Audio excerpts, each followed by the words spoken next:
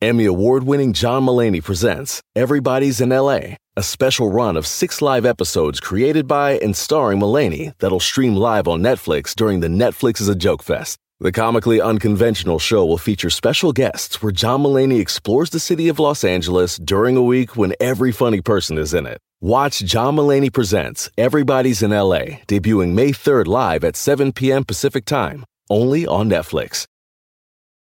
Love the flexibility of working in all sorts of places? Well, working on the go seamlessly requires a strong network like T-Mobile. We have America's largest 5G network, so whether you're on a video call at the park or uploading large files at a coffee shop, we have the 5G speed you need. Whatever takes you on the go, T-Mobile's got you covered. Find out more at T-Mobile.com/network today. Coverage not available in some areas. See 5G device coverage and access details at T-Mobile.com. Hi, everybody. It's Andy Richter, and you're listening to The Three Questions. Today, I'm talking to Steve Albini. He is a legendary punk, proud Chicago resident, audio engineer, and although he hates this phrase, he's a record producer. By his own estimate, he's worked on several thousand albums, including records by Nirvana, the Pixies, PJ Harvey, the Breeders, Cheap Trick. And as a musician, Steve was a member of the very influential band Big Black, and currently records and performs with his band Shellac. He's speaking to us from his electric audio recording studio in Chicago. Here's my conversation with Steve Albini.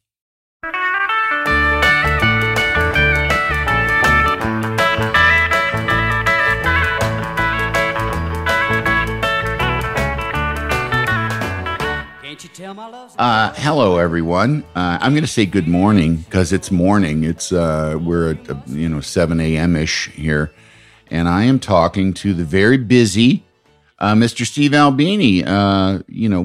Current Chicagoan. I'm a former Chicagoan, and you stayed.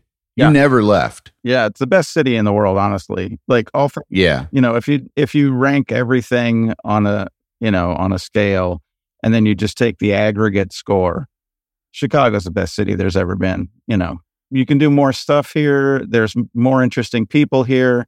If you're doing anything like creative with your life where you have to involve other people in things like, fabrication or construction or electronics or shipping or like any of those things, Chicago's just infinitely more convenient than any other place.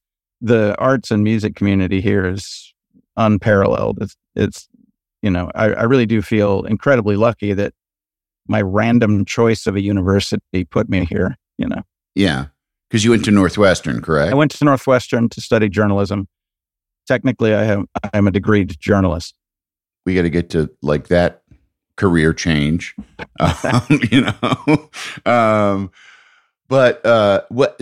did you fall in love with Chicago right away when you got there? When I came to Chicago, I had spent the previous 10 or 12 years of my life in Missoula, Montana, which is physically and aesthetically beautiful place, natural wonder all around you.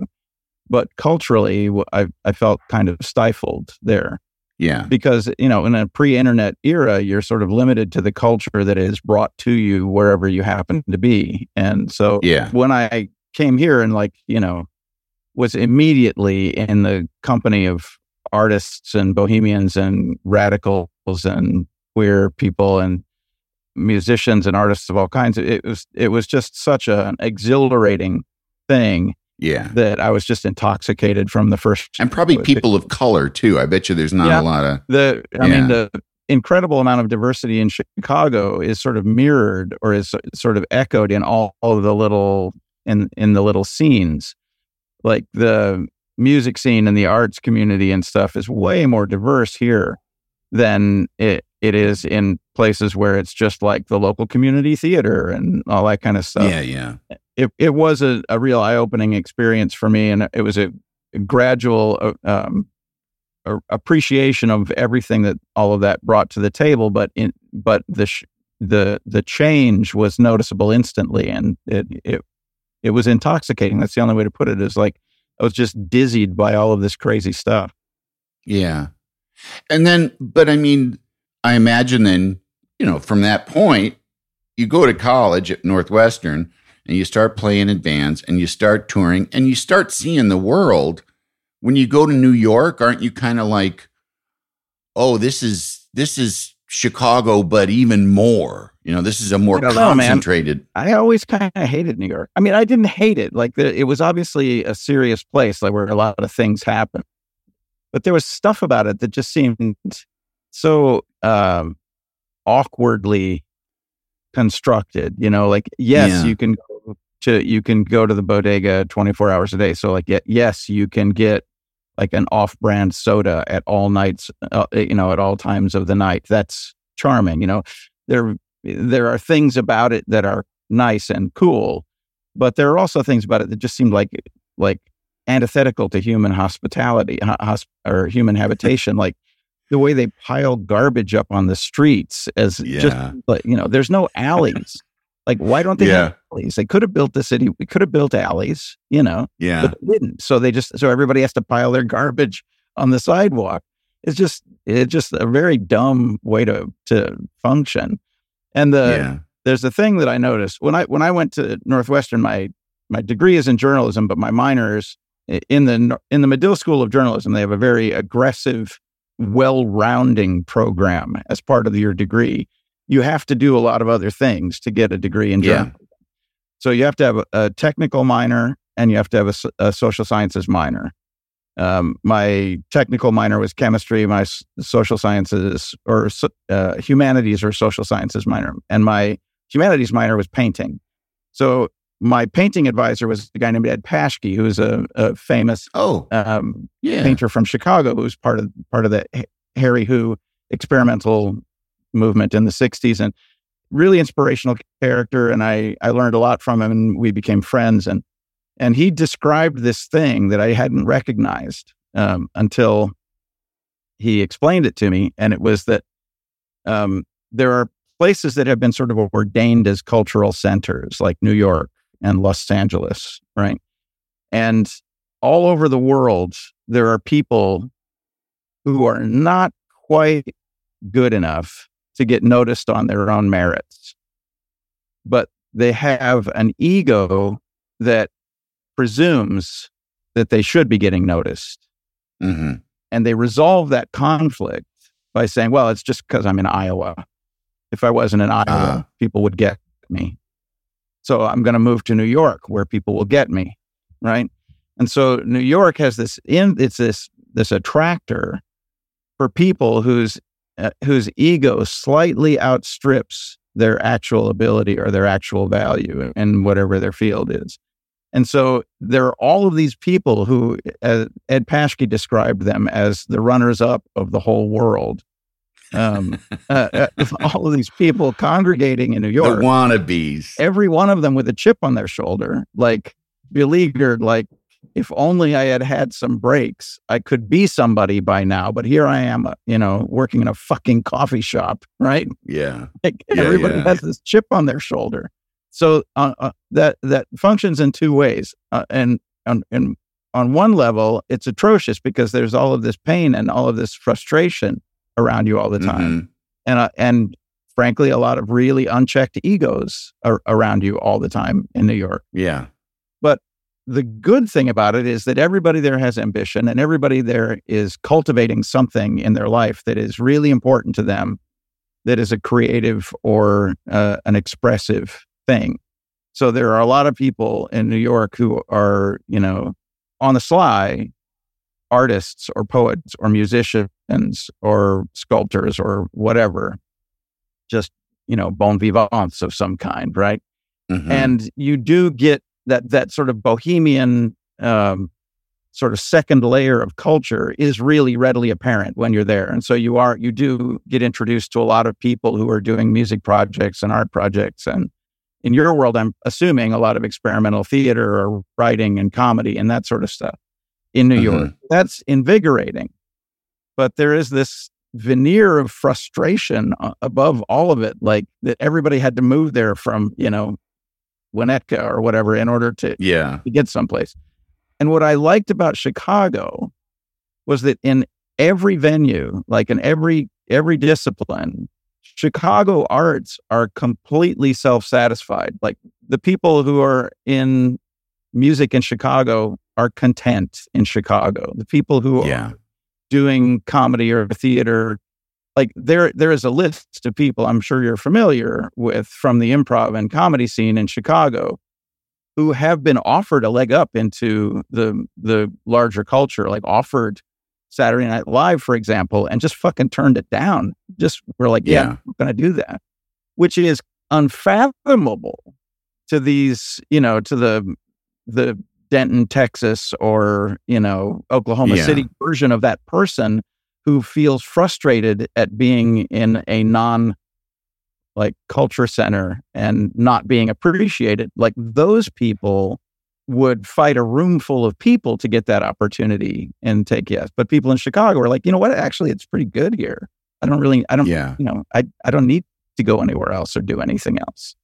John Belushi said what he liked about Chicago was that there's New York and LA. And he said that it always seemed to him when he first started going to either of those places that everybody in those places wanted to get to the other one.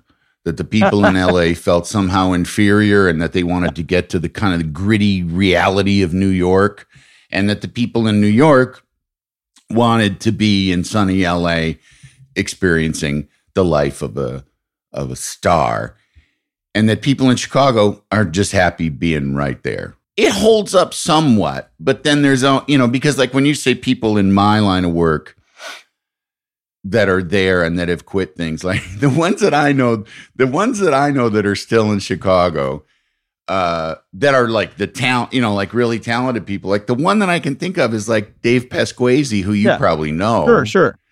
But who was able to stay there and had, did McDonald's voiceovers for a bazillion years. Yeah. So everybody that knows him is like, well, yeah, sure. He didn't need to go anywhere. He's got a recording studio in his nice house that he paid for, Yeah, because ultimately the realities of earning a living, and especially with my business, which is like even, want to talk about egos, like the egos in a punk band are nothing compared to one improviser, The thing that blows my mind about the people in the comedy world is that they are on the sly, the most bitter, vindictive people. Like I'm nodding for people at home. When they see someone else get an achievement that they coveted, it burns a hole in them deeper than any other failure in their own life. Like they could have blown it and it wouldn't be worse than that guy that they think is not quite as funny as them get it. Yeah. Yeah. Because I experienced it. I started, when I started doing improv in Chicago, and I had a couple friends that got on SNL, and my first thought was, God damn it, motherfucker. Yeah. And over time I realized that is kind of natural, especially when you're young, to have that kind of ambition and want to strive to be as big as you can in this thing, in this thing that's already just drenched in ego, like everything, both what you and I started doing was we want to get on stage and have everyone in a room shut up and look at us and listen to us. They're not supposed to talk. They're not, in fact, all the lights will be on us even. The rest of the room will be dark and they got to look at us because it's worth it to look at us. That's a motivation that comes much more from the theater side and the comedy performance side than the musical performing side, because in my world, there are equal numbers of people who are absolutely happy doing it in their bedroom alone after work and only being noticed by accident. There isn't the kind of there is a tier of people who are in music for celebrity or for notoriety, but they're obvious, right? And that's not who I'm talking about. I'm talking about people who are driven to make music and who are, and it's the thing that struck me when I hit Chicago was that I would go to a show and it would be in a completely makeshift environment, like somebody's loft or like a repurposed back room in a gay bar or something. Like it would be, or a backyard. Yeah, it would be like a completely put together ad hoc environment. And all the people doing the work, all the people like humping the PA in and running the cables around and taking tickets, and we're like, all of those people were the same people that were in the bands and were the same people that you'd see, hanging flyers on the L station, and were the same people that you would, if you needed a bass amp, you would borrow a bass amp from them, or the same people who would like offer you a practice space if you didn't have a spot for your band to rehearse in. Like everybody was doing everything. And it clearly was not a scenario where there was a pre-established venue that drew an audience and performers in front of the audience. Like that was absolutely not what was happening. And so it completely broke my conception of performance and of like the value of art and the rationale for doing it. And it made me realize that the people were doing it because they were driven to do it. And they were doing it in front of other people like them. And they were doing it with the cooperation and assistance of other people like them. It was it was an entire circle of people, every single one of them wanting to have an amazing event, wanting to have an experience. And so it was a collaborative effort no matter what was happening. And that is an enormous distinction between a stand-up comic who just shows up for the open mic because the open mic was running anyway, and he wants to dominate the room and be the breakout star or whatever. Like that's a completely different paradigm. It has nothing to do with that. I've noticed some parallel in the experimental theater community, like people doing living room plays and things like that, like where it's done on a very small scale. And it's, an insular community of people who are sort of in the know. It's not really meant for the general public. Like I see some parallels there, but more what it seems like to me is it seems like rent parties. It seems like like inviting people over to have an event, and in the process you generate some money, and that allows you to do it again. But it's not part of the show business ladder where you do this and then you do this and then you do this and you do this and you get bigger and more famous and more wealthy as you move up the ladder. It's not. It's a completely separate thing. It's not part of that spectrum at all. Yeah. That's what drew me into the music scene in Chicago, and I've it formed me as a person. Like I based all of my working principles on this idea that we're all in it together. We're all trying to have a great show. Yeah. I can't remember. I think it was Patty Chayefsky, the screenwriter. So I remember reading a quote of his that said something like, it's an entirely valid drive or motivation when you are young to be rich and famous.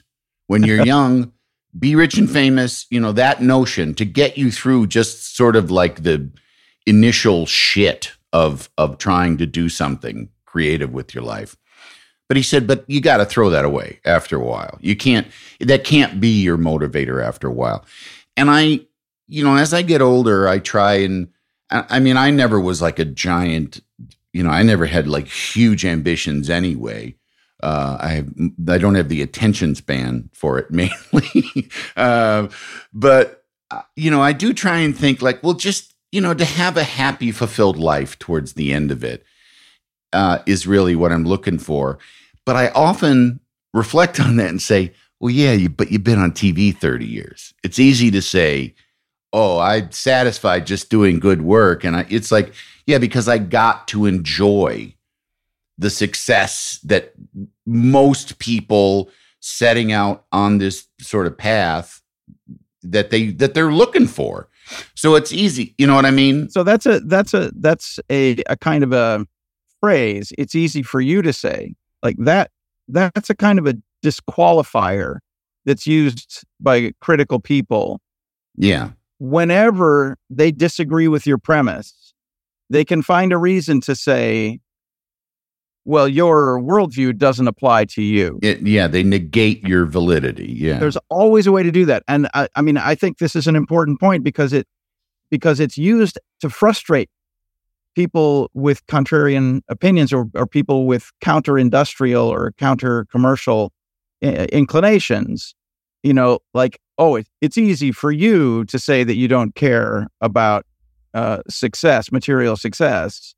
because you have this big recording studio that you've built and you have been in successful bands. It's easy for you to say that you don't care about the success.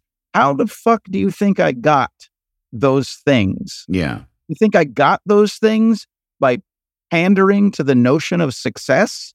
You think that, playing in bands that made obscene and horrible music, do you think that was done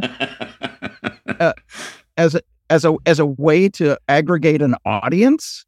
Yeah. Do you think that me, literally declining to accept millions of dollars of compensation, do you think that was done as a way to accrue wealth?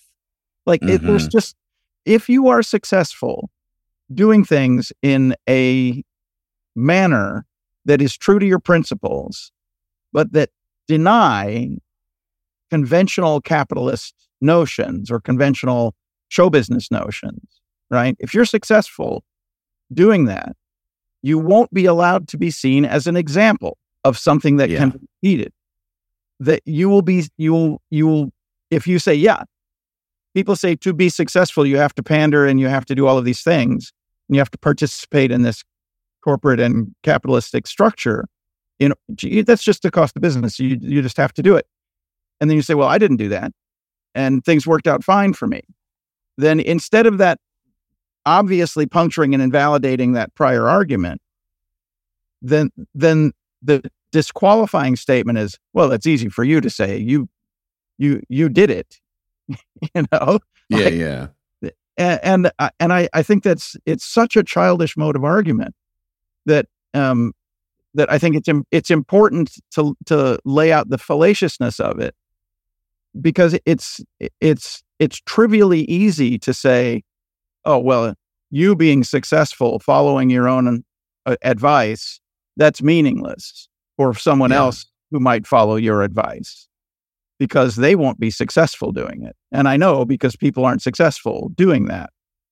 And then you say, I was successful doing that. And they say, well, you don't count. What I mean is all of the other fictional people in my head who haven't done the thing that you say that you did, and of them were successful in my head. Love the flexibility of working in all sorts of places? Well, working on the go seamlessly requires a strong network like T-Mobile. We have America's largest 5G network, so whether you're on a video call at the park or uploading large files at a coffee shop, we have the 5G speed you need. Whatever takes you on the go, T-Mobile's got you covered. Find out more at T-Mobile.com/network today. Coverage not available in some areas. See 5G device coverage and access details at T-Mobile.com.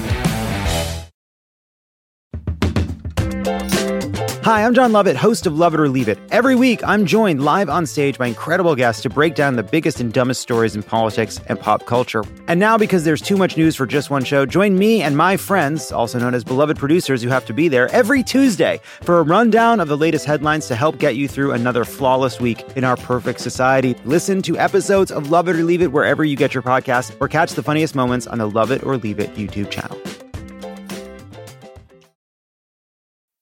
I'm Phoebe Judge, host of the podcast This Is Love. Stories about love and all of the surprising forms it can take. Like a man who finds a baby on a subway platform. A woman who spends most of her time alone until a fox starts coming around.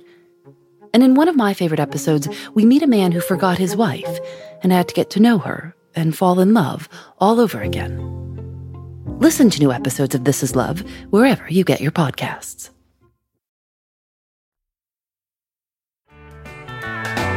Can't you tell my love's a growing? Let's go back, Amy, because this podcast likes to go back to your starts. Did you grow up feeling weird in Missoula, Montana? Yeah, I think everyone when they start recognizing themselves and they start differentiating themselves from their peers and from the people around them, to a certain degree, they feel some alienation of those people. Yeah, I can think of one person on my life that I know who never felt a moment of alienation. There's a musician named Brett Ralph from Louisville, Kentucky.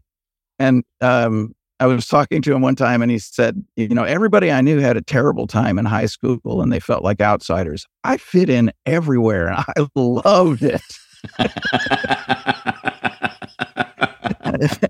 Must be nice. He's the only person I know. Everybody else I know felt like a weirdo. Like you fucking prom king and the captain of the football squad and, the shift manager at Pizza Hut or whatever. It doesn't matter who it is. Yeah. In your local hierarchy, like the top dog, they feel a little weird and uncomfortable and unsettled and unwelcome, You are talking to Yorkville High School's 1984 prom king who what were there? There were like 3 people in your class? You motherfucker.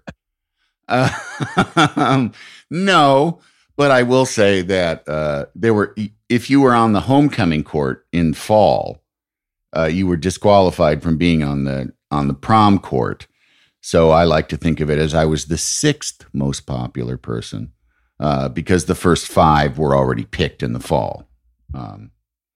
But no, I mean, I was popular and I felt like I didn't know what was wrong by the time that I was getting ready to leave Yorkville, Illinois. I did not understand how miserable I was. I had friends and I was like, what the fuck is going on? I got to the city and I was like, oh, that's what it was. I needed to move to the city and okay. And it's the same. It's a similar thing to what you said. And I mean, it's a word that's been dragged through all kinds of nonsense to make it an awful word, but diversity, like just being around, You mentioned Montana as being a kind of a monoculture, and it is definitely like it's primarily white. It's a conservative, somewhat religious, but very libertarian minded place, right? Yeah. Within Montana, the diversity it's a narrower spectrum of diversity. There's not a lot of minorities in Montana.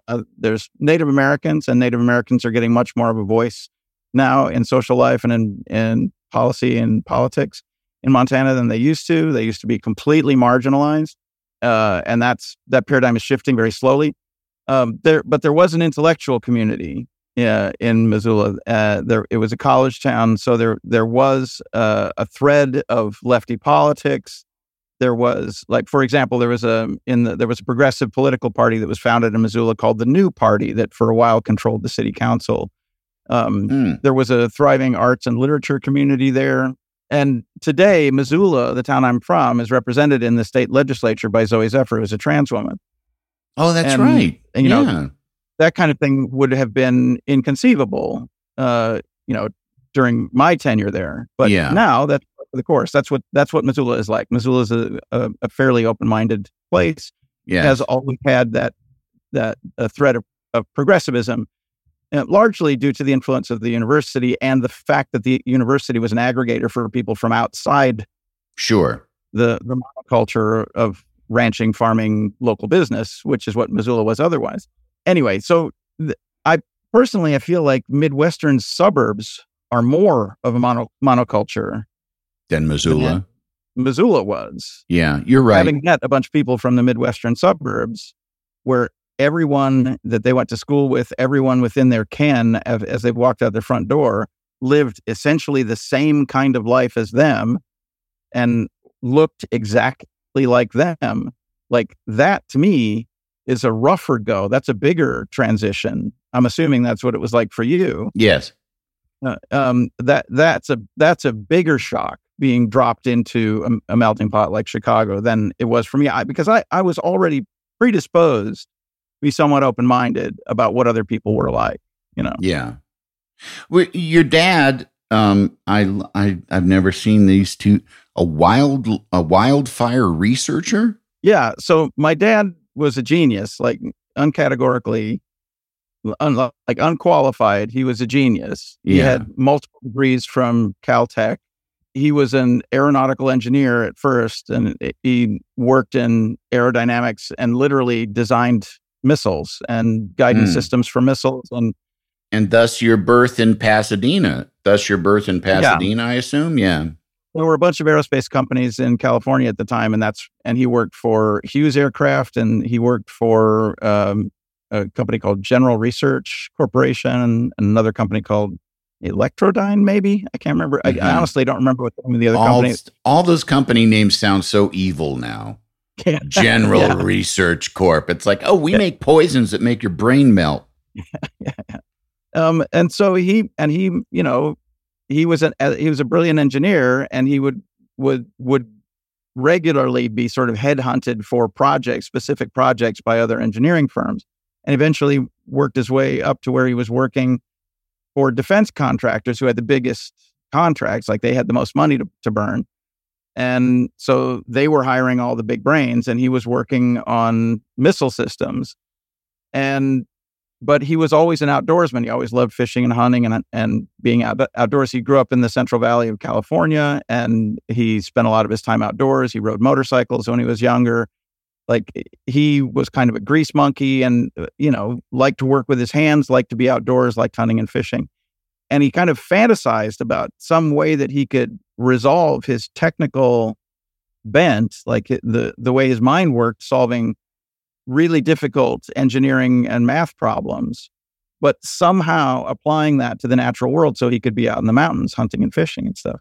And this opportunity came up with the Northern Forest Fire Research Laboratory in Missoula for him to go and essentially start working on the science of forest fires. Like, there had been very, very little research done to sort of codify the behavior of forest fires as distinct from other kinds of burning things. Forest fires are massive systems. Like, huge fires create their own weather, and propagate themselves. Like, as the fire gets bigger, it creates its own internal fire tornadoes, which then yank burning trees out of the ground and fling them tens of miles, to sort of propagate the fire. Like, the behavior of forest fires is insane. Yeah. And it's such a complex problem. It was perfectly suited to my father. My father was like, he wanted the hardest problem. He wanted the thing that seemed completely impossible. That's what he wanted to work on. Yeah. And he became an extremely well-respected scientist in the field. He's, published a lot. He went to a lot of international conferences. He was allowed to travel to Russia pre-perestroika to work with their interior ministry on the problem of forest fires. He brought Russian scientists to the U.S. To work with the Forest Fire Research Station in Missoula and to work with the larger forest fire science community. Like, he was kind of a big shot in that world. As it's a very small world, but it had a few geniuses involved, and he was one of them. Did he and your mom encourage a sort of, contrarian, independent kind of bent in you? I'm going to say no, but also they weren't judgmental about how odd their children were. Like, my brother built motorcycles and raced motorcycles. My sister was kind of a savant for languages. Like, she learned languages in high school. By the time she got to college, she could speak a half a dozen languages. Wow. Like, and we were all kind of nerds and weirdos and introverts. My sister was way more popular than my brother and I were. Like, she was much more of a social person than we were. My brother and I were we were nerds. We were like straight up nerds. And what were you a nerd for? If he had, she had language, was it always music? No, like before I found music, I was really into writing. I wrote like short fiction. I was on the school newspaper. I was on the school yearbook. I drew cartoons. Journalist. Yeah. I kind of on to journalism school.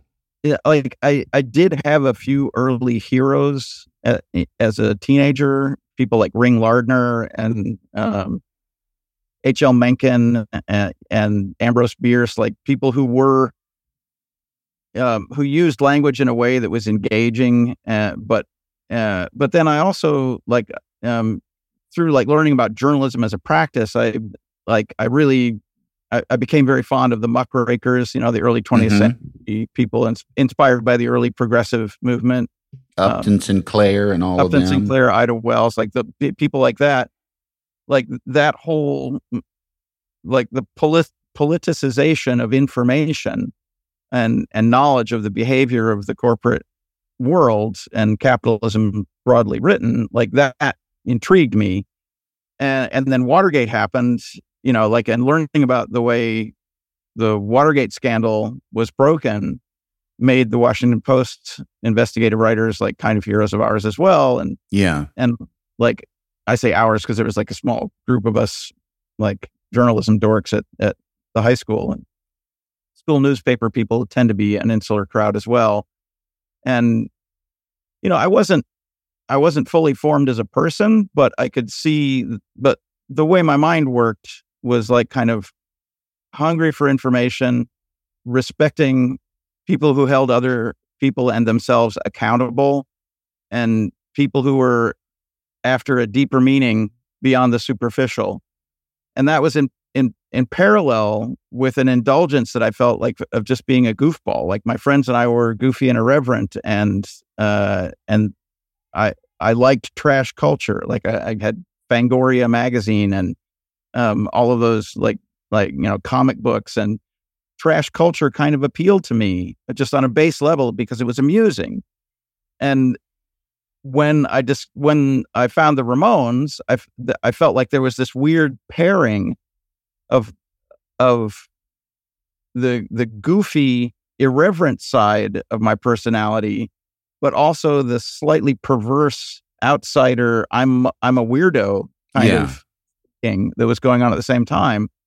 And the deeper I got into their music and punk rock as a thing, the more I felt like, oh, that's obviously where I belong. That's obviously my frame of mind. I need to, when I leave town to go to college, I should find a place that has a cool music scene. And at what point you head off to Northwestern, which is a fantastic journalism school. I mean, you're in like one of the best places in the country to learn journalism. When does music grab you? Like when do you realize? Because, and also, I mean, a lot of your music it's anti-establishment. It's very it's very confrontational. I mean, you've apologized for it, but like a band called Rape Man, like in your face, I'm going to offend you. I'm going to challenge you. So obviously there's this kind of journalistic bent. There's this like undoing lies and opening eyes kind of bent, but you didn't go work for the Washington Post. You started Big Black, I mean, how does that happen? So contemporaneous with me being in school, I was in bands, and I was playing music and getting deeper involved in the music scene in Chicago while I was in college. And part of my degree at Northwestern was that I had to go and work on a small daily newspaper for a semester. Like that, it's the equivalent of a business internship, but it's called the teaching newspaper program. And in order to get your degree at Northwestern, you have to go and work as a general assignment reporter at a daily newspaper somewhere.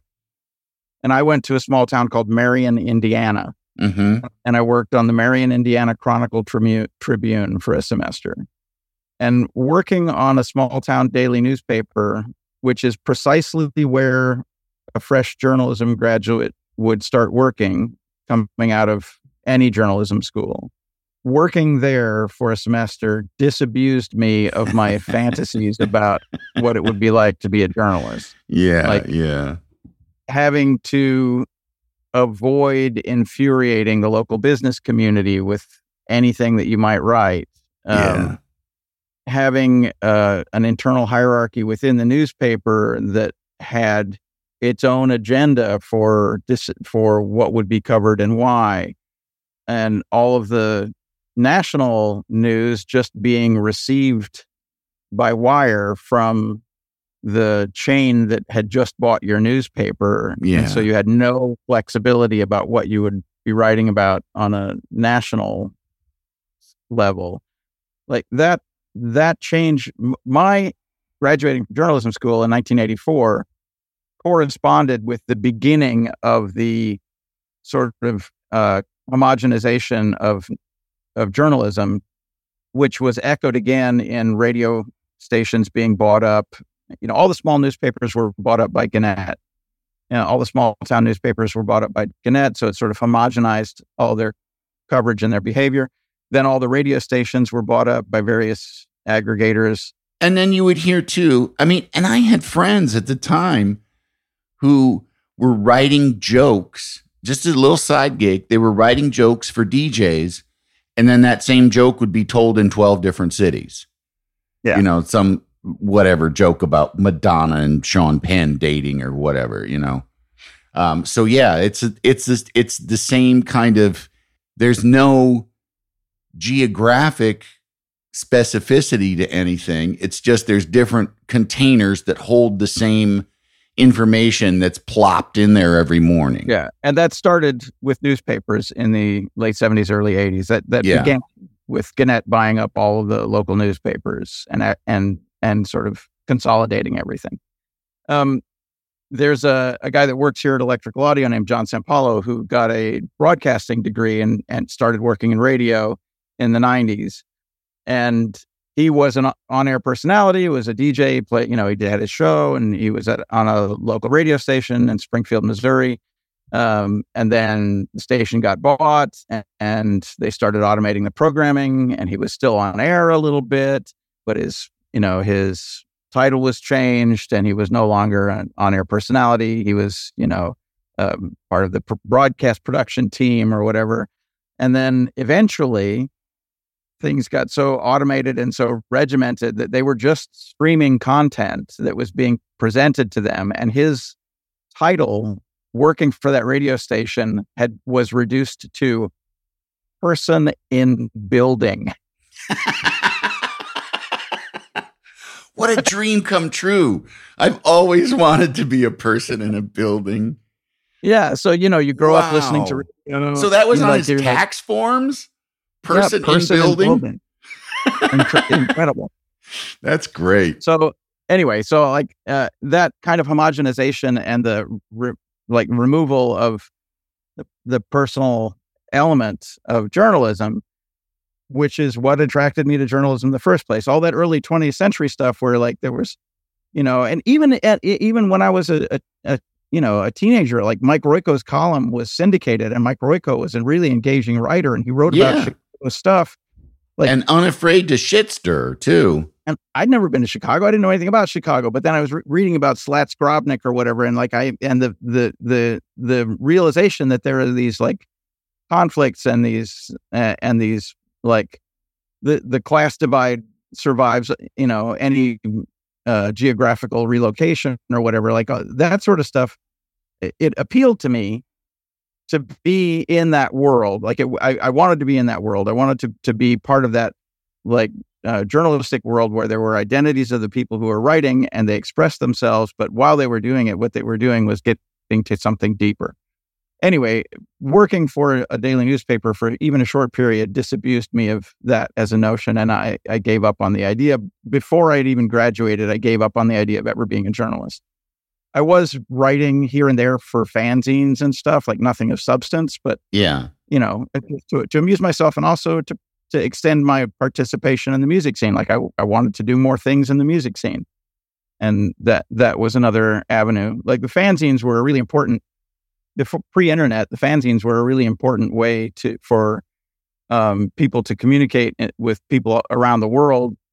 And we booked, my band booked tours based on things that were written in a fanzine about a show at a club in a town that was on the way. So we would go to the yellow pages for that city and find the phone number for that club and, ring it at all hours of the day until we got an answer. And then we could book a show at that club that we'd heard about from this fanzine. Yeah. And then we had another gig on the tour, that was a really important part of the network of communication that existed pre-internet, was all this super informal stuff. Yeah. And every time you'd run into another person in a band, there's a band would come here from some place that we hadn't been yet. A band would come up here from Kansas or Missouri or Indiana or whatever, and they'd have contacts for people farther downstate than we did. So we'd share the people that we knew in Minneapolis and Milwaukee and Madison. Like, oh, here's a guy that books shows in Madison. You should, you can call this guy. You can call this guy in Minneapolis. You can call this guy in Milwaukee. And they would say, okay, well, if you need a show in Bloomington, you can call this guy, and a show in Indianapolis, you can call this guy. Yeah. And a show in Marion, you don't want to go to Marion. It's a shitty little town. Like things like that. Like all of that was super important. And just being willing to participate and share information made you a credible and good person in that scene. And my peer group, the people that I surrounded myself with were all people like that, all people who were, giving of information and trying to make everything easier for everybody.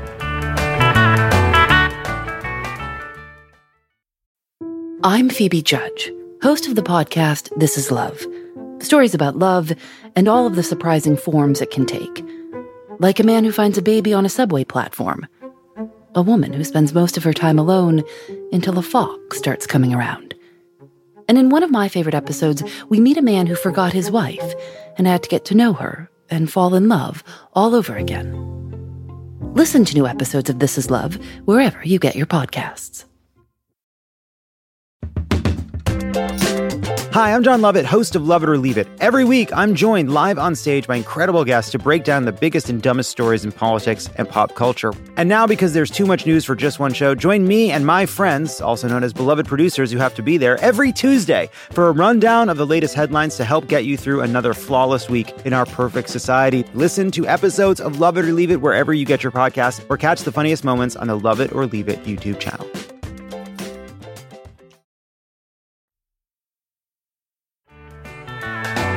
Can't you tell my love's a crow? There's a component to, like when we were kind of comparing, music versus kind of, like being somebody in comedy in Chicago, being somebody in music in Chicago. There is something about music that there is the actual doing of it, which doesn't need anybody at listening. There's just, you can get lost in the music. It's hard to tell jokes to a forest. Right. Yeah. But you can play music and it, especially with a band, you can just get lost in it. You don't need an audience, but there has to be some component of getting on stage in front of people that captured you. And was that a surprise? Did you know that was there? And how did it feel when you started playing for a live crowd? This is one of the weirdest things about my personality. If I can evaluate my personality from inside it. Please do. I've never for a moment, not once in my life, felt a moment of trepidation about walking out on stage and playing a song, singing, doing whatever in front of other people. Like the notion of stage fright has no resonance with me. Like I just do not give a shit. Like and never has. Like not the slightest bit. It doesn't impress me. Like my bands have played shows for 10 people. And we have played shows for 40,000 people. And the effect of me going out in front of a microphone and doing what I have to do is exactly the same. And I try pretty hard not to be impressed by any of it, just because I feel like that would prevent me from paying attention to my job at the time. Mm-hmm. And we've done great gigs in front of 3 people.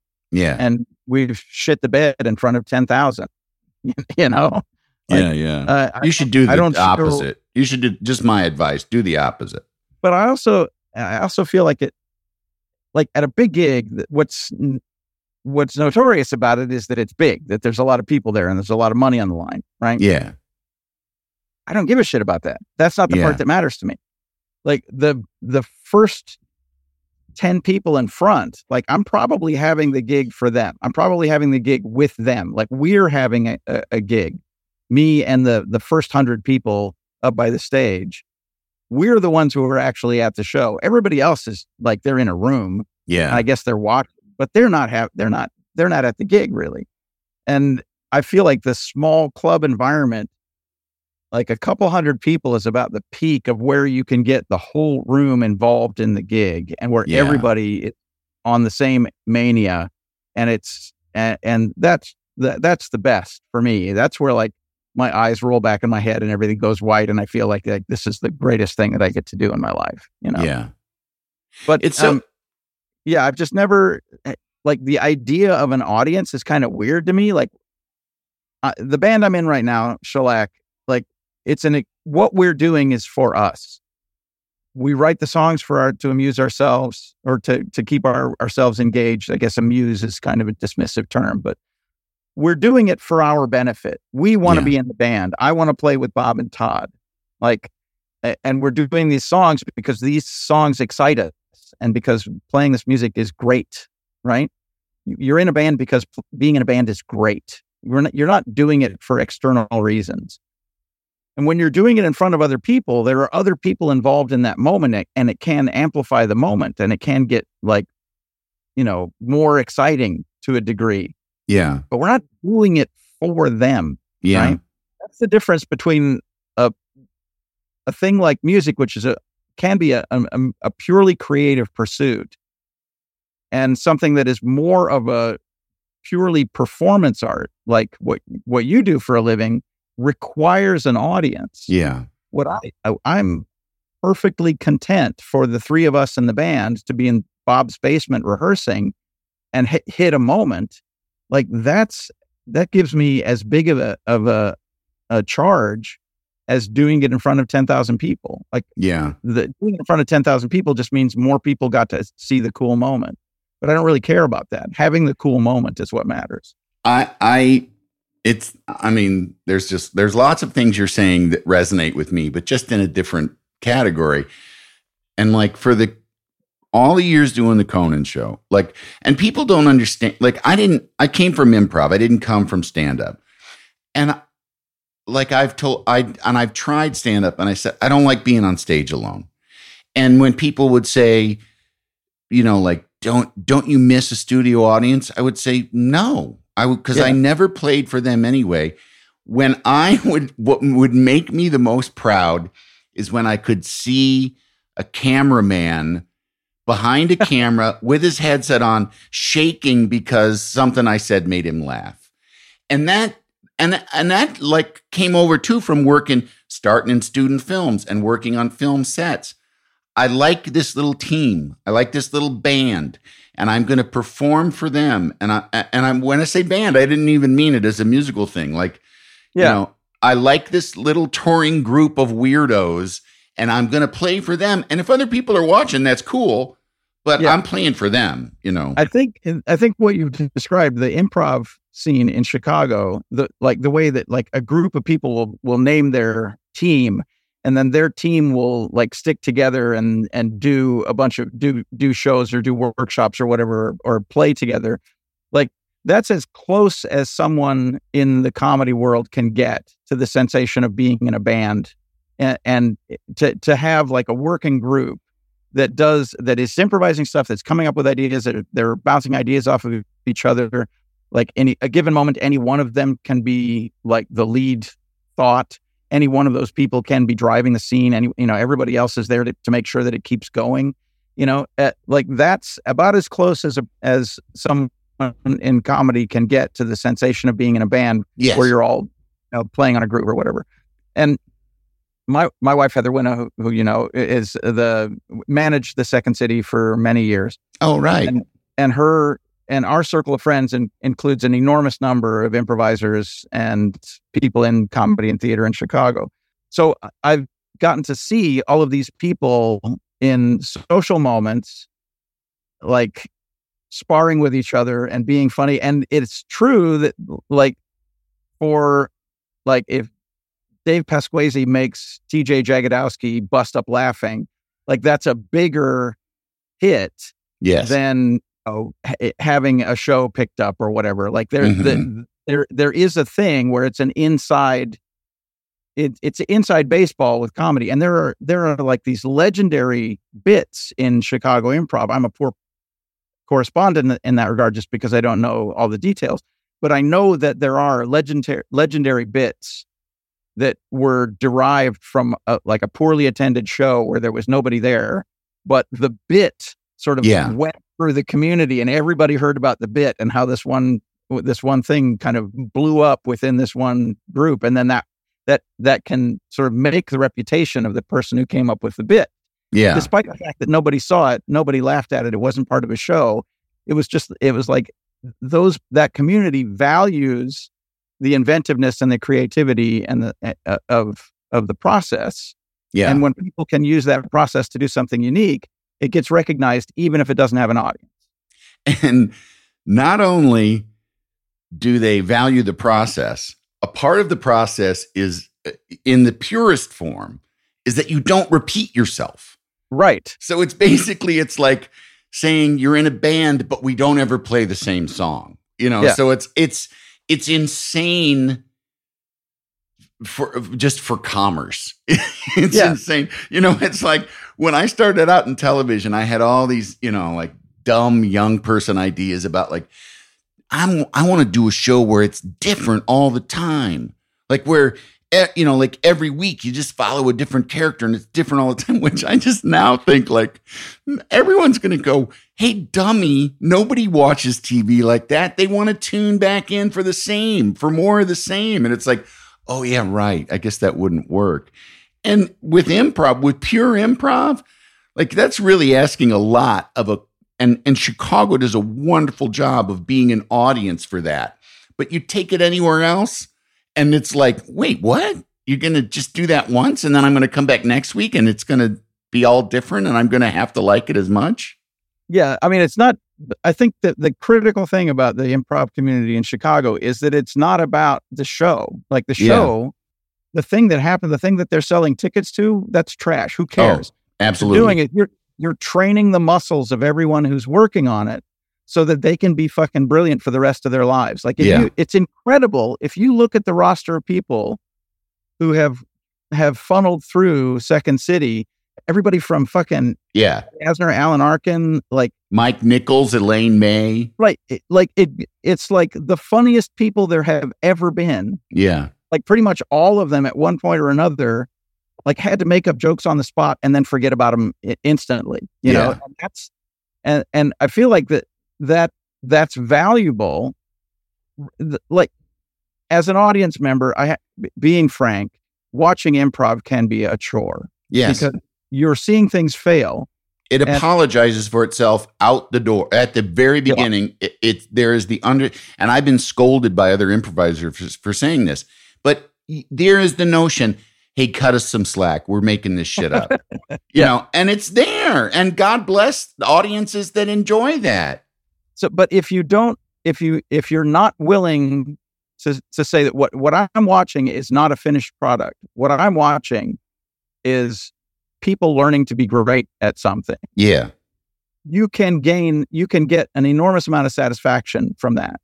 Yeah. And it's the way, like you can see people finding their legs under them and becoming expressive people in a mode that they hadn't previously done before. And then that riff comes around again and they get to do it again a little bit bigger and they get a little more confident in it. And then that riff comes around at the end of the show as a callback and suddenly that guy's a fucking hero. Right? Yeah. Like seeing that arc over and over again, you start to recognize the value of improv as a product, as a pure entertainment product. Like if you buy a ticket to an improv show, you know, you have my sympathies because it is most of the time it's going to be like, if you're just going someplace to be amused, it's not that amusing a lot of the time. Yeah. You have to invest yourself in the idea that what you're seeing is more than a show. It's more. And I do see the parallels between that and working stuff out within a band. When you're in a band, you have the you know, mercifully, you get to do that in Bob's basement with no one feeling disgruntled that they paid $10 to come see it. Right? Yeah. But you also have the option of doing it on stage. You have the option of doing it on stage in front of an audience. Yeah. But it's not the only form of the art. We've been talking a while here, so I got to move forward. I definitely wanted to touch on, you went from being a musician to being an engineer. I mean, you're a scientist, basically, sort of, you know, the depth of knowledge that you have about sound, to go from journalist to punk rocker to engineer. Is your dad in there, do you think? Like is there something? Yeah, for sure. Yeah. Yeah, I've been told I resemble my dad. Like I resemble my dad visually. If you look at a picture of my dad and you look at me, we look quite alike. But he always had this sort of grease monkey side to him, very, like he was a scratch bowler. He liked to, hang out at the bar at the Elks Club with the veterans, like he was not a snobbish person or an effete person. He happened to be brilliant. He was the first person in his family to get out of high school, and he went to Caltech and got multiple degrees, multiple doctorates from Caltech. He was one of the first people to program computers in Fortran. Was he older? Were you, when you were born, was he kind of on the older side, or? No, I mean, he was born in 1935. Oh, okay. So he packed a lot into an early life then. I mean, he did a lot because he was capable of a lot. You know? And what I definitely see parallels like between like his appreciation of kind of working with his hands and he worked on farms when he was a kid, and he sees that as valid work and sees that as a valid culture or whatever. But he also was academically rigorous and technically minded, and those two things also form aspects of my personality.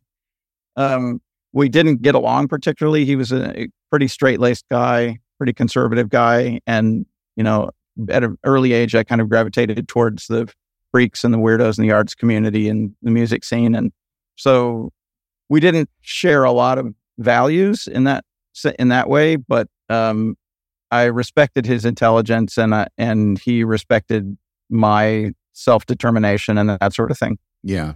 Do you think that because there is a duality to the, messiness of punk and the particulars of sound engineering and the science of it? There's not you don't hear about the Ramones caring much about, whatever, sibilants or or that they knew much about electronics. There's that, and the music scene was poorly rendered because of that. In the early days of the punk scene, punk music was not taken seriously, and so it wasn't like if it ever made it into the studio, whoever was responsible for the recording sort of often would take it on themselves to sort of smooth things over and like make the music less brash and less abrasive and less distorted, not recognizing that was where the excitement and where the power and the energy of the music came from, was that it was unhinged and that it was messy and overwhelming. And so the sort of professional class of engineers, with the best intentions, I must say, did a lot of damage to a lot of the early punk and underground recordings just because they didn't get it and they didn't take it seriously, and they thought that it should try to fit into the pop music paradigm. And I've described that behavior as like you see a grizzly bear, like a incredible creature, giant, imposing, powerful creature, but you thought that you were going to be seeing some beautiful, elegant woman, but instead you see this grizzly bear, and instead of appreciating the grizzly bear as this incredible creature, you convince the grizzly bear to put on a dress and lipstick. And you haven't improved matters at all. Right. Like, although maybe you made a love connection. Well, I don't want to judge. You never know. But, most likely you've just irritated the grizzly bear. And you haven't gotten any closer to your ideal. Yeah. So it's a practice that people would engage in regularly when music would come into the studio that they didn't deem worthy or that they didn't comprehend, or they didn't, they would try to fit it into this paradigm. They would try to put lipstick and a dress on it. And when there developed a sort of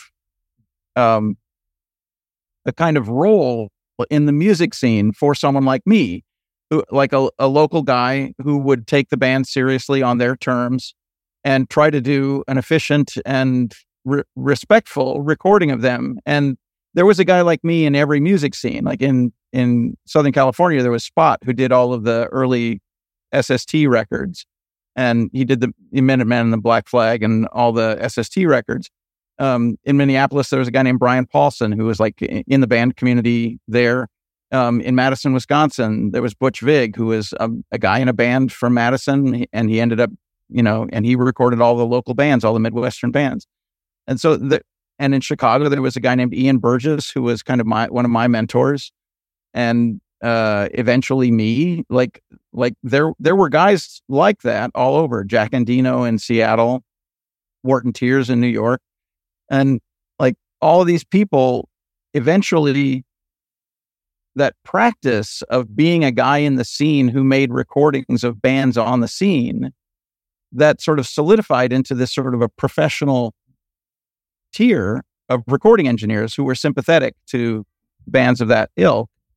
And I think that was a necessary development in the music scene in order for bands to start being properly represented in their recordings by people who would go through the effort of reading the manual and figuring out how to do the thing to record a band, but meanwhile being in the same headspace as the band and appreciating their aesthetic and doing things their way. And after that class of person developed, like after there developed a community of guys like me who could do that and would deign to do that, that's when you started to get really great records coming out of the punk scene and the underground. And like those records sounded leagues better than the early tentative ones. And a lot of those bands' identities were kind of formed by the process of making and releasing those records and getting them disseminated. Mm. Well, I've kept you long enough. It's time to move on to the other part of the program, which is, well, the second one is, what do you want to do with the rest of your life? More of the same? You got anything, Well, I mean, I'm old enough now. You finally now. Want that number one single? Is that really? I don't really give a shit about that. I'm old enough now that I'm sort of actively contemplating the end of my professional working life. Like I just turned 61 this year. So that's very old. On any metric, 61 is old, right? So I have to contemplate the ending of my professional career. Do you really, though? I mean, why? Well, okay. I mean, Al Schmidt, for example, who's one of my heroes, was actively recording as an engineer into his 90s. And when he finally died, he was still working when he died, right? And I admire him tremendously. Like he worked on all manner of records, like everything from like breathtaking, brilliant records to just pure shit. Like whatever walked in the door, he worked. Yeah. He could apply himself to it. I admire that aspect of him tremendously, and in a sense, I've kind of modeled my career as an engineer after him. Like I want to be the guy who's just always there, always doing a good job. Doesn't make it about himself. Like I'm just doing it, right? Yeah. And I'm happy to keep doing that. But I'm conscious of a couple of things. Like one, when I resemble my dad in a lot of ways, we're related for one. And around my age, his hearing started to go. And I haven't noticed yet that my hearing has affected my professional capacity, but it eventually it must, right? Like everybody loses hearing as they get old. So eventually I'm going to get to a point where I'm going to have to stop just purely for that reason, where it'll be irresponsible for me to keep making records. So I'm going to have to stop. What I want to do is I want to create an off-ramp so that I can do that gracefully, so that I can end my career without embarrassing myself in the studio and making bad records for people. I still feel like I know way more than I used to. I still feel like I'm making the best decisions in the studio that I can, and I feel like I'm making good records for everybody. And whenever I'm challenged on it, like whenever I'm called on to use my hearing acuteness, I feel like I can acquit myself well with my like I can still hear all the details that I need to hear. I can still work in all parts of the frequency spectrum. I still feel good about my hearing. So I'm not concerned at the moment, but I do have to prepare for it. So I have to be, and then I built this fucking studio, this massive fucking enterprise that took all of my money, and it's now everything I have is all tied up in this studio. So eventually I have to figure out, am I going to try to make it so that the studio can continue without me? Yeah, as the breadwinner of the studio, for example. There's a crew of guys that work here who are the fucking salt of the earth. I would take a bullet for any of them, and I would love them to keep going in the studio long after I'm no longer a figure, no longer valid as an engineer. I would love for them to keep cranking records out here. That would be great. But I don't know if I can viably do that. Like, my wife and I would love to just spend the golden years or whatever, like with no obligations and no responsibilities. Like, I would love to just be able to hang out with my wife every day and play poker once in a while and go see a show once in a while, and, make dinner every night. Like, that sounds fucking amazing to me. So you're not like one of those people like, I need to do this to continue, or is that a question? I enjoy the work, right? I'm very gratified by what I do for a living, but it's a job, right? I have to do it. I have to cover my mortgage. I have to cover all the salaries. I have to, pay for my wife's healthcare, and like there is an obligation for me to keep working, which is unrelated to my desire to work. I do enjoy working. I'm engaged by it. It works all the parts of my brain that are gratifying for, the problem solving, and the aesthetic parts of my brain are all stimulated by it. And I love doing it, but I have to do it for the moment. And I would love to find a way that I didn't have to do it, where I could, just relax with the wife and cats and make dinner every night. Like, I keep coming back to that, but that sounds like the perfect life. I mean, just hang out with my wife and cats, and then every night, and like, what would you like for dinner? Yeah. No, that's like the notion of retirement, like the pandemic, because I wasn't really there was a good chunk there where I wasn't really doing anything, but I had an income, and I was like, and after a while I was like, this is retirement. Yeah, I think I can do this. I think I'll be fine. Rush retirement. I would be like the best ever at, some people feel frustrated that they're not in the swing of things. Oh, no. Yeah. No. Like, I don't need to be in the swing of things. Yeah. I like to watch it swing. Yeah. Well, what do you, what's the point of it all? I mean, what do you think is like the biggest lesson that you've learned, or the kind of thing that you would impart to people? So there is a conventional wisdom about how you must conduct yourself in order to persevere in any endeavor. And that conventional wisdom is received from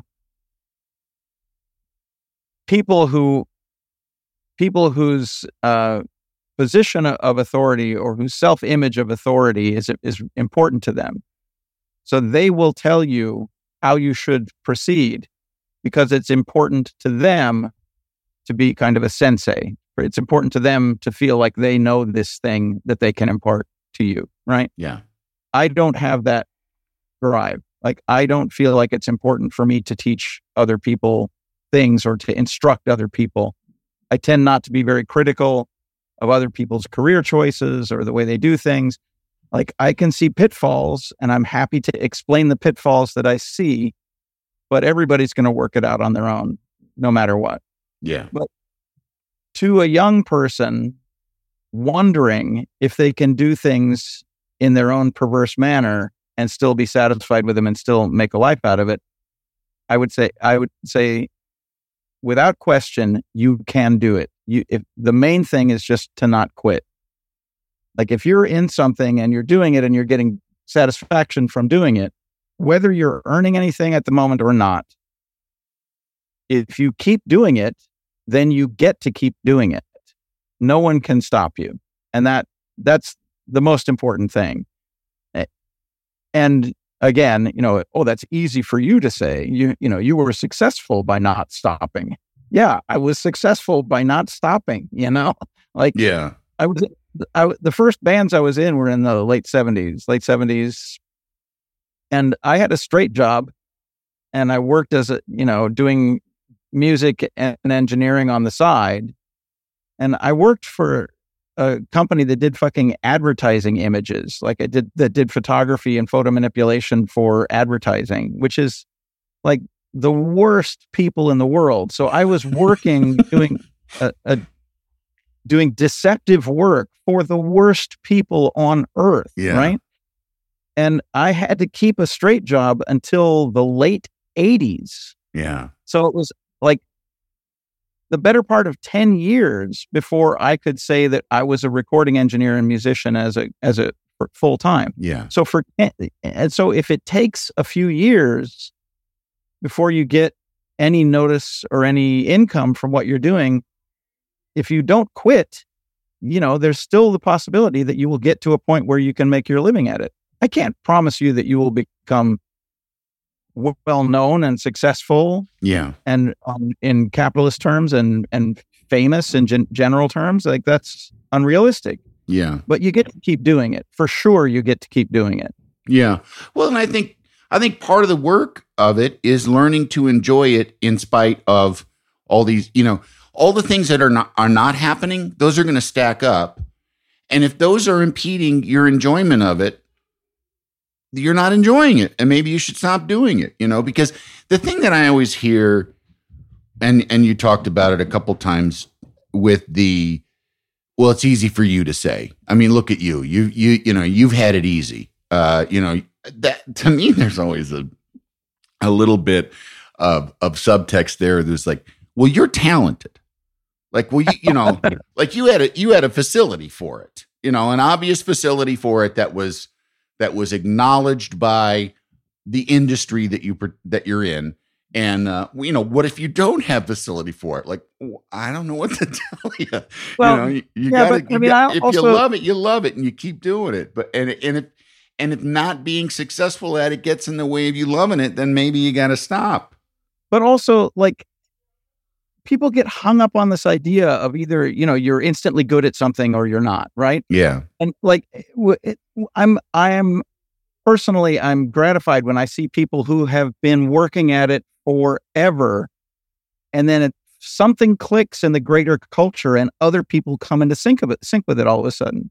Like, I'm sure Abby McInerney, and I'm sure you're familiar with her show Work in Progress. Mm-hmm. Oh yeah. Right. And she was a fixture on the improv community, Like, she would show up at all the shows, and she was on teams, and she would do, for quite a long time. And then as an adult, as a fully formed adult with years of practice under her belt, other people finally got it. She did this very personal show, and other people finally got it, and she got some notoriety and some attention. And what she did that was special was that she didn't quit. She kept doing it, right? Yeah. And that's the whole lesson, is like, I can't promise you that you'll have a moment where other people will get what you're doing. But if it's valuable to you, obviously it has value, right? Because it means something to you. Yeah. And if you quit, then it's over, right? And for some people, having it be over is a relief. Yeah. Right. I just want to make dinner for my wife and hang out with her and the cats. I want it to be over. Right. Yeah. And believe me, I get it. I get that. I believe it. Believe me. But if you don't quit, the evidence is that you get to keep doing it. And every now and again, the rest of the culture will synchronize with you. And then you'll have a moment where you where you gain traction with other people. Well, speaking of quitting, we have to quit this interview. It's been going on. It's been really awesome, though, and I really appreciate you taking the time. Well, thanks for having me. Sure. I was happy to do it, and it's just been a great conversation, and I hope that all of you enjoyed it out there. You better have, God damn it. I mean, we're not doing this for each other, Speaking of audiences. Apparently everybody else is getting paid for this, is what I understand. Like, I'll send you, a T-shirt or something. Those go. Yeah. Can you do me a favor? Can you sign it with someone else's more famous signature, and then I'll put it on eBay. Oh yeah. Yeah. That's always like, I did something with Jane Fonda, and she gave me a Jane Fonda mugshot t-shirt, that sort of Clute era Jane Fonda mugshot. I was like, that is the coolest fucking shirt ever. And then she signed it. And it's like, I can't wear a Jane Fonda shirt with a Jane Fonda signature, Anyhow. Well, thank you, Steve Albini. Thanks for having me, Andy. Have a good day, and thank all of you for listening. And we will be back next week with more of The Three Questions. The Three Questions with Andy Richter is a Team Coco production. It is produced by Sean Doherty and engineered by Rich Garcia. Additional engineering support by Eduardo Perez and Joanna Samuel. Executive produced by Nick Liao, Adam Sachs, and Jeff Ross. Talent booking by Paula Davis, Gina Batista, with assistance from Maddie Ogden. Research by Alyssa Grawl. Don't forget to rate and review and subscribe to The Three Questions with Andy Richter wherever you get your podcasts. And do you have a favorite question you always like to ask people? Let us know in the review section. Can't you tell my love's a-growing? Can't you feel it, ain't it showing? Oh, you must be a-knowing I've got a big, big love. This has been a Team Coco production.